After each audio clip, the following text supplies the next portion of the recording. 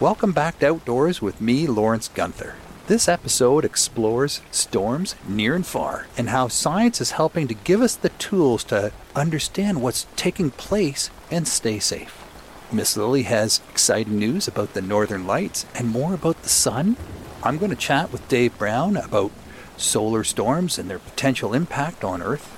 I've got some tips and suggestions on getting the most out of your weather app, and a little update on my own close call with the big storm that just screamed across Ontario and Quebec.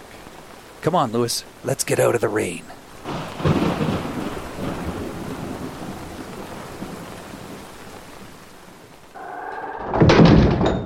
Getting Schooled with Miss Lily. Hey, Lily. Hi. Is it true the Northern Lights really make sound? Oh, yeah. Cool. Scientists at Finland's Aalto University have been studying the sounds of the aurora for years. Their acoustic engineers have made recordings of auroral noises. Can you guess what they sound like? I bet you they sound like maybe a hum from a radio, like dialing a shortwave radio, or just static, you know? Huh? No. No? You're not going to air that yet, eh? You're holding back on? Yeah. I hold all the cards, buddy. Okay, well, turns out that the sound the Northern Lights makes, or what Finnish researchers called auroras, is the sound of, like, pops and cracks. Huh. Not only do they make very distinct sounds, they can even be heard when they can't actually be seen. That's pretty cool. Invisible auroras, but you can hear them. Mm-hmm. Love it. Love it. Auroras, or northern lights, are most often observed or heard during periods of moderate geomagnetic activity. The theory is that the sound results from electrical discharges across a temperature inversion layer about 230 feet, which is 70 meters, above the ground. Inuit people have said you can hear the aurora borealis, or northern lights. They've been saying that forever, but I don't know if scientists ever believe them. Actually, there's a lot of legends about Inuit who believe that the northern lights and the sounds they make are walruses playing with the skulls of humans. and some Inuit believe it's humans playing with the skulls of walruses. So that goes way back into traditional myths and legend telling. I mean, you could totally think about, like, the click-clack cracking sound. Totally makes sense of skulls. Now I'm even more excited to hear what these things sound like. Those who live in areas closer to the auroral oval where geomagnetic activity is stronger have a better chance to hear these sounds whether or not they can actually be seen. So, turns out, the sounds are much more common than scientists or non-Inuit thought. When non-Inuit people heard them, they often thought it was just ice cracking or maybe a dog. Or, some other animal. People like to make sense of what they're hearing or seeing based on what they know. And if they've never experienced this, like, non-Arctic people, they wouldn't believe that this is making sound. So I could see why they'd think it's something else. I assume you want to hear what they sound like, right? You ready to play the sound finally? It's a little underwhelming. What is it? Quite honestly. All this build up. All right, play the sound. What? That's it? It does sound like bowling with skulls. I mean, I've never bowled with skulls, but... Lily, thanks for digging that up. Yeah, no problem. Can you describe what the Northern Lights look like? People have seen the Northern Lights, believe that they are truly mystifying. They can burst above you in a rush of purples, greens, blues, and sometimes red. That sounds amazing.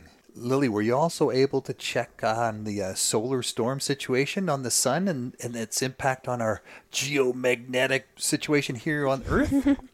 Oh my gosh. The biggest sunspot yet of solar cycle 25. It's a big one. The active region on the sun, AR 3014, now aimed pretty much directly towards Earth, is the biggest sunspot of the solar cycle so far.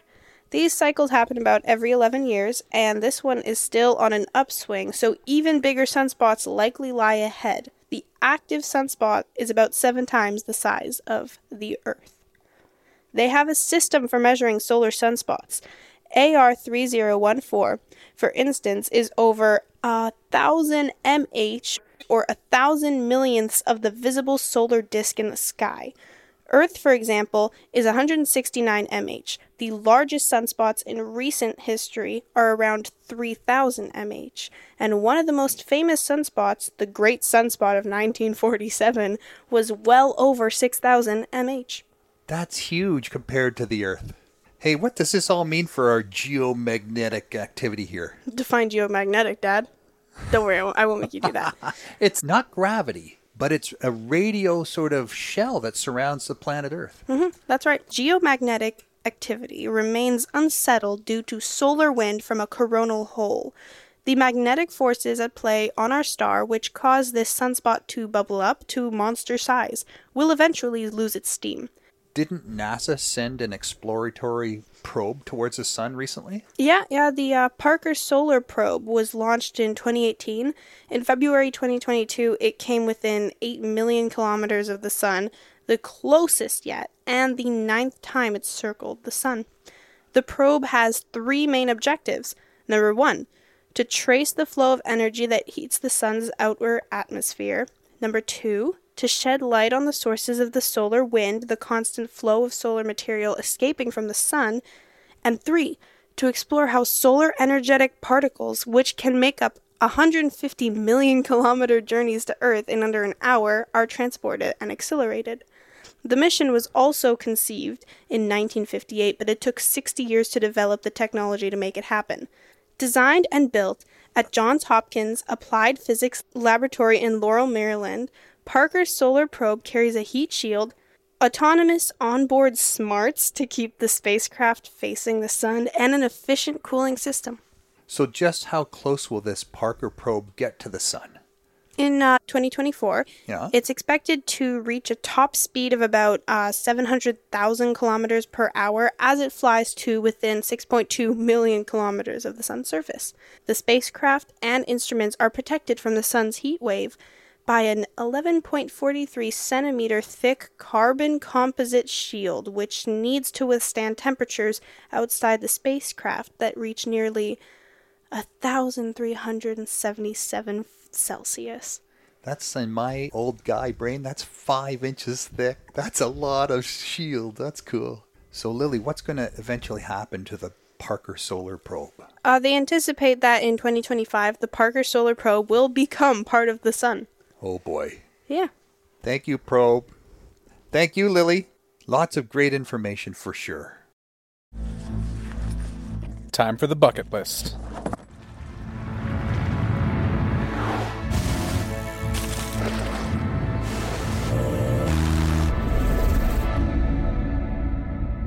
Up next is a chat I had with my good friend Dave Brown, host of Now with Dave Brown on AMI TV. We discuss solar storms and their impact on Earth, things like GPS, the internet, and basic electricity.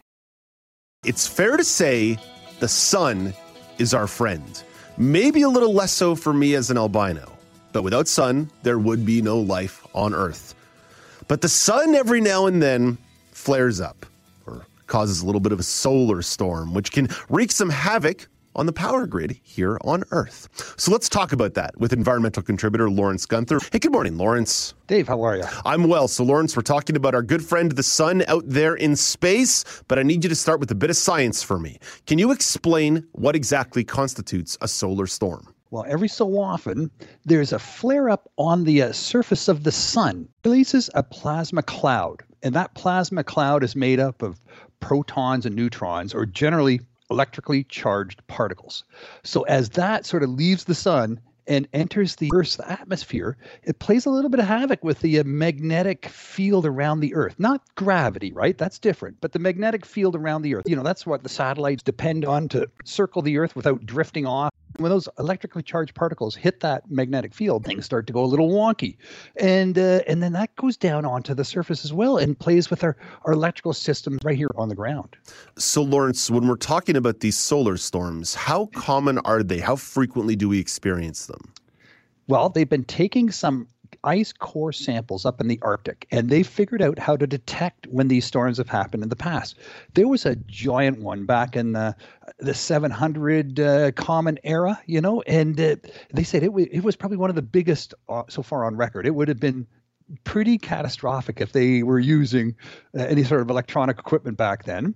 There was another one in around 900 Common Era, and but generally they say about every 500 years we can expect a pretty juicy one for sure, but normally every 11 years they sort of little pulse hits, and that's what we're sort of going through right now. Right, we get flares frequently, but a larger scale solar storm is a little bit more rare. That said, Lawrence, 500 years ago, there was a lot less on this planet that involved the use of electricity, i.e., we weren't using any electricity. So, what is the impact when there's a significant solar flare or even a solar storm in regards to the electrical power grid on Earth?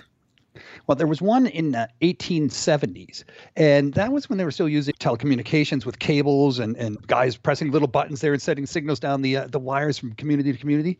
Well, they could operate those systems even if they unplugged the batteries. The paper in those telegraph systems was catching on fire. The guys and women that were pressing those little buttons to send the Morse code down the wires were getting electrocuted. So just that alone, right?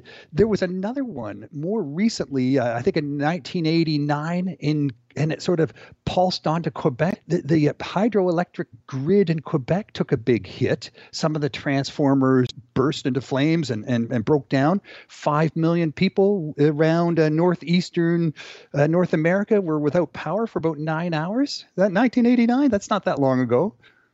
No, certainly not that long ago. I was actually alive. So if I was actually alive, which I wasn't in the year 900, that implies that definitely it was a lot closer. Lawrence, is there an increased risk to the power grid based on the way in which our technology has evolved inside the last 30 to 50 years, or maybe even the sense that we're using things like more solar panels, more solar energy? Well, you think about, even our own homes, right? We have all these surge protectors now we're using to protect our computers, our TVs, and that's just in our home. And that could just become from a low energy brownouts or a pulses when energy pulses into our homes. So, you think our home has 100 amps. The average house has 100 amps coming into it. When these bigger solar storms hit, it's like 100 amps of power hitting the ground, right? 100 amps of power, just boom. That's as much as the power coming in your house, only this is on top of that. So you're doubling all of a sudden the power in your grid, in your home. Things are going to start to fry. Your computers, your TVs, anything plugged in, any sensitive circuit boards, even things like microwaves and all the talking electronics we have, all the appliances, all of that stuff is going to get fried. And then that goes down through the internet. I mean, it's all connected with wiring, right? So all the switches and servers are going to, if you don't take those offline, anything that's in the direct pulse before they can take it offline is going to be affected. And that affects our communications. If you think about cellular communications on all the cell phone towers, they're all, like big giant metal antennas sticking out of the ground. So they're going to get a big pulse and they'll go down. And even worse, satellite communications and the satellites themselves, right? So the ability to communicate between ground and the satellites and ship to shore, airplane to ground, all high frequency, that's going to be interfered with. And then the last thing, Dave, is when the atmosphere becomes more charged, it becomes denser. And the satellites that are in low Earth orbit, like all those Starlink satellites that SpaceX is putting up there and others, they're in low Earth orbit. So now they're going to be flying through much denser sort of atmosphere. They're going to slow down and they're going to start to fall to Earth. Okay. Yeah. So it's falling satellites from the sky. Sounds absolutely lovely. Lawrence, yeah. I know that there's no crystal ball on this, but is there any kind of estimate about the likelihood of a significant solar event? Again, I keep coming back to the word significant because, as you say, we can have flares here and there and we can get those pretty regularly. But when we're talking about a significant event like you just described, is there any sense of predicting that? It's like trying to predict when the next earthquake is going to hit the west coast of North America, Vancouver and California and the tsunamis and, Los Angeles will slip into the sea. We know it's going to happen. We just don't know when. So it will happen. I mean, they do seem to happen every 500 years, the big ones, right? The 100 amp type solar hits to the earth. As far as the smaller ones, the 11-year cycle ones, we're going through one now, and there was just a pulse detected off the sun at a normal sunspot that they know is high activity, and that is on its way to Earth. So stay tuned for staticky radios for those of you who still listen to the radio. Lawrence, this may sound really dark, but I watch a lot of videos about space and about the universe, and the sun's a couple billion years old, and Stars only really have a life of a couple of billion years, or, a little bit more than that. So, one day our sun may just have a little bit of a supernova incident, and that'll be that. So, we can live our lives every day like it's our last. Outdoor tips and tech. 6 degrees on your left, 122 meters.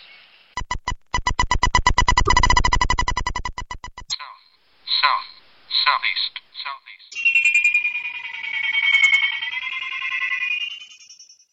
Everyone should know how to get the most out of their weather app. Heading outdoors is always exciting, and often made more so when weather's a factor. It can make things exciting, but it can also push your adventure into the realm of danger. Some people use storm tracking apps that show you where the storms are based on radar. They can track the path of the storm, the size of the storm, and its strength.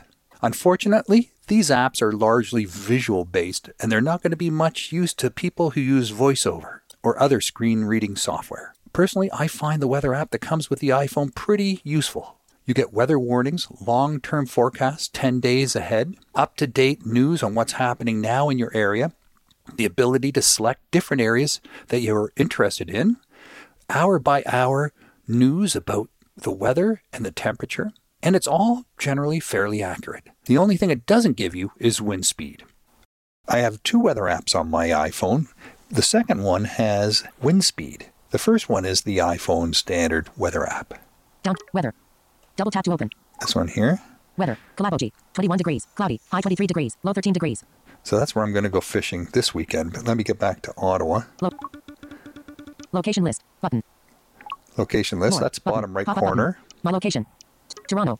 My location. Cobden. Kalaboji. Cornwall Island. Quebec City. Sudbury. Ottawa. 2:54 p.m. Ottawa. 2:54 p.m. 7 p.m. Cloudy. 23 degrees.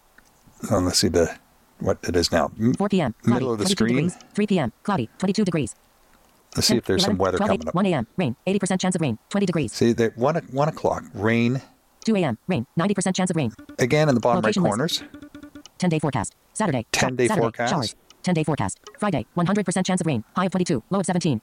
Saturday. Showers. 80% chance of rain. High of 22. Low of... Sunday. Partly cloudy. High of 26. Low of 12. So that's all pretty good. So you can look ahead 10 days. So let's get out of that one. Weather gods. Weather Gods. You have to pay for this one, but it's really nice. Listen.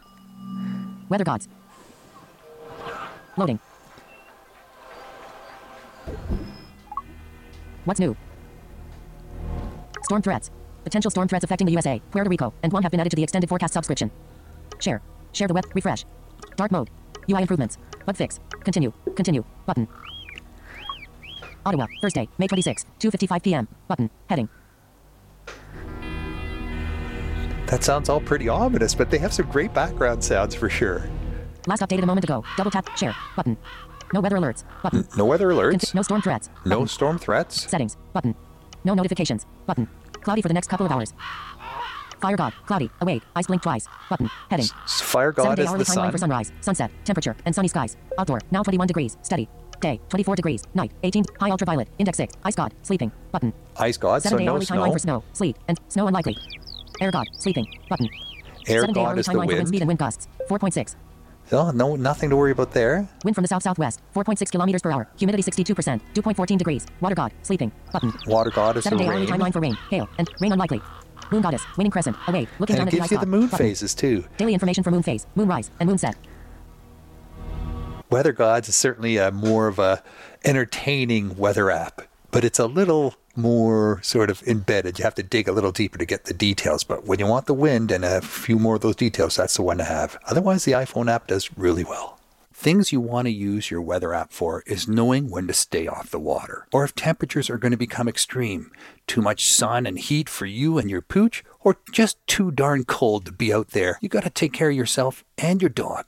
You can all get frostbite if you're not careful. And there's avoiding strong winds and lightning. We all got a taste of that again this past weekend. Remember, it's not a given that you're going to make it to shore when a storm's coming. That storm that hit on May 21st was moving at 190 kilometers an hour. It made it from Toronto to Ottawa in 2 hours. Wind direction is also not a great indicator.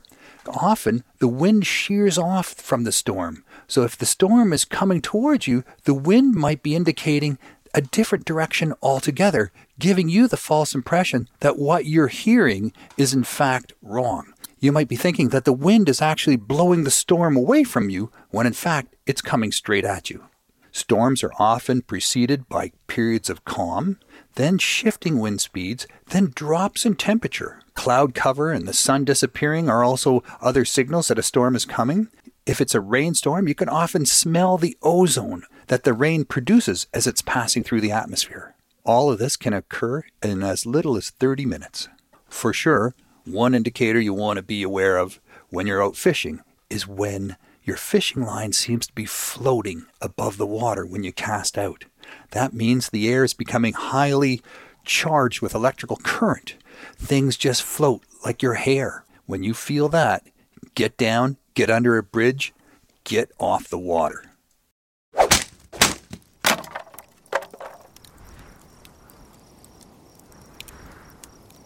Summer storm cells are common. Wasn't that long ago, I was hosting a series of offshore fishing trips out of Miami for a large group of people with disabilities.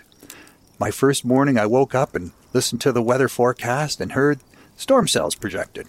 I contacted the captain and said, "How bad is it going to be?" And he goes, "Well, it can get rough out there. Your people might get a little sick, but otherwise we should be fine."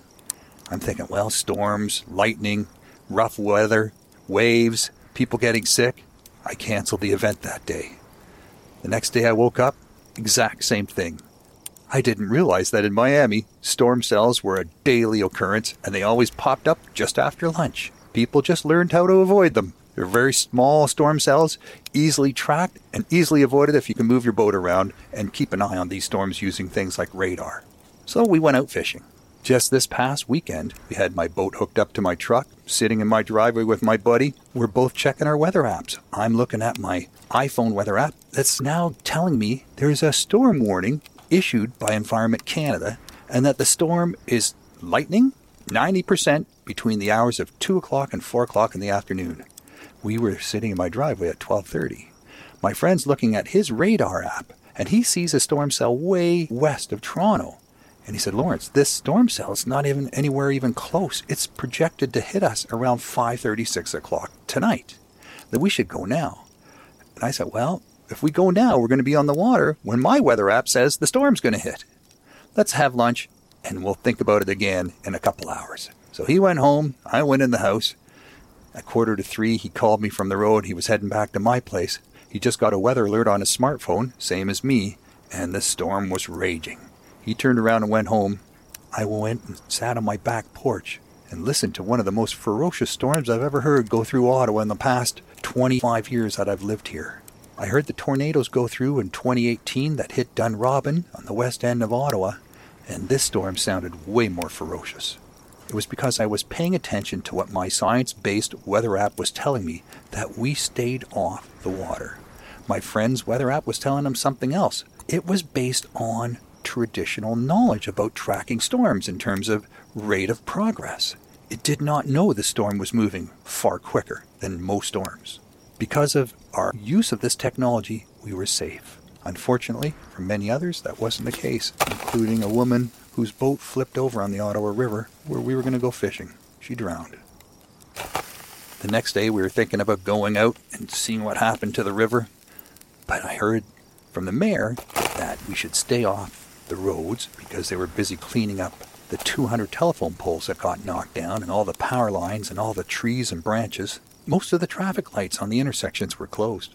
The boat launch is only a 5-minute drive from my house, but I didn't feel right about being out there and adding another potential emergency to what was already a very overwhelmed emergency response service. The next morning, we went out. It was holiday Monday, and I'm listening to the mayor again on the radio before we head out. And he lets us know that the sewage treatment plant for the city of Ottawa stopped functioning on Saturday during the storm when the power went out and only got back up and running Sunday afternoon. For 24 hours, raw sewage was being released into the Ottawa River. I'm glad I wasn't out there for that. No fish kills, though. You know, these raw sewage releases, it's more of a visual mess when you see condoms and tampon applicators floating down the river. Otherwise, it's raw sewage. It's kind of fertilizer for the weed beds. So pay attention to your science, pay attention to your technology, and don't necessarily just go on what your life experience tells you. Things are changing out there. You may end up with less hair-raising stories to tell around the fire, but you're going to be alive. Follow me on Facebook, Twitter, and Instagram, or visit me at lawrencegunther.com to keep up to date on my blogs and videos. Subscribe to get the latest episodes of Outdoors with Lawrence Gunther by visiting your favorite podcast provider. And please take some time to rank us and give us some comments on your podcast provider's site so other people will learn about our new show. Send me your feedback, suggestions, and questions on email at feedback@ami.ca or on Twitter @AMIaudio. I want to thank Nazreen Abdel-Majid, Sam Robinson, and Paula Deneen. They're my technicians. The manager of AMI Audio is Andy Frank.